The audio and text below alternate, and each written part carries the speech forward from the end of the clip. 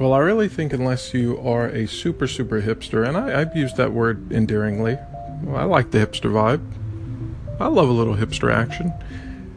Then probably when you start cooking something or making something, you're going to start with the small ingredients, right? You're going to, let's say you're making a cake. It's a piece of cake to make a pretty cake. There was this weird video. If you are into weird, just perverse, terrible, just awful, I don't understand what's going on videos, you gotta search YouTube for a video called "It's a Piece of Cake to Bake a Pretty Cake." It's just featuring Lil Jon. Now that's a real piece of work. But usually when you're cooking, you start with the ingredients. Go with the sugar, got some butter, flour, eggs, chocolate. Ooh, I like chocolate. You don't start with the cake first and then deconstruct it and serve it on a plate unless you're into that sort of thing, which is all kinds of messed up. And I really do think that work is the same way. And these huge projects, man, we are working on the launch of WeCobble.com, like the big kind of shebang, the big launch, like V1, boom, it's done, it's out. And it's very easy to get overwhelmed. Very easy to become overwhelmed with a very large project unless you start with the smallest little bits.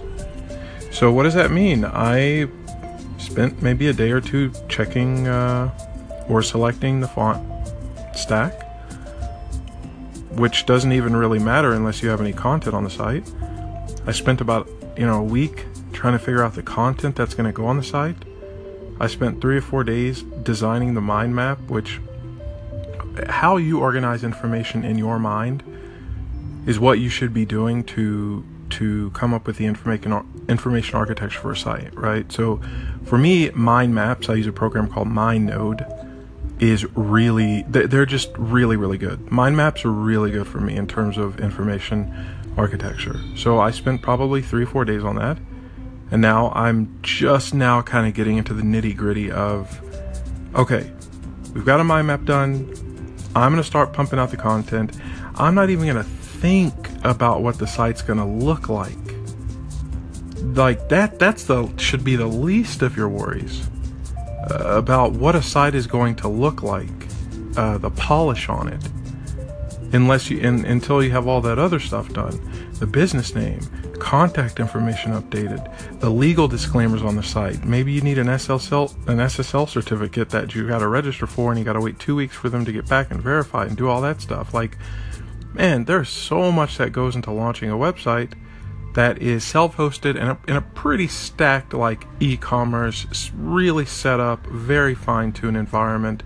Follow-up emails, automated tasks like cart abandonment issues and all this stuff. So easy to get overwhelmed, and I'm feeling a bit of anxiety,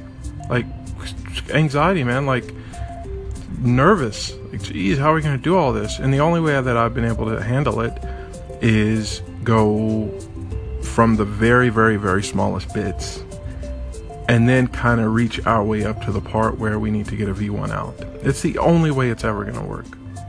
It's the same way with like a theme, right? When you make a WordPress theme, you don't start with, oh, this is a theme design, boom, this is my theme.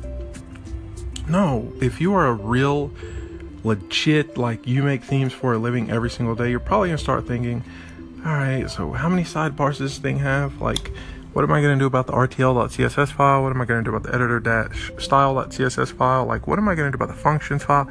You start getting into really granular details after you've seen a theme design, because that's what's going to make a theme.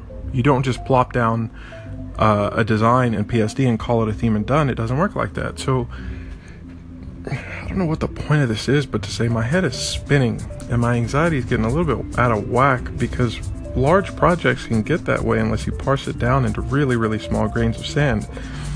So I really hope in the next 30 or 40 days we can really make a heavy bucket of water, as long as I am able to focus on getting the drips into that bucket. If I'm not able to do that, and all I keep thinking about is how heavy that bucket's going to be after we are done with it as a team, I'm going to have a freak out.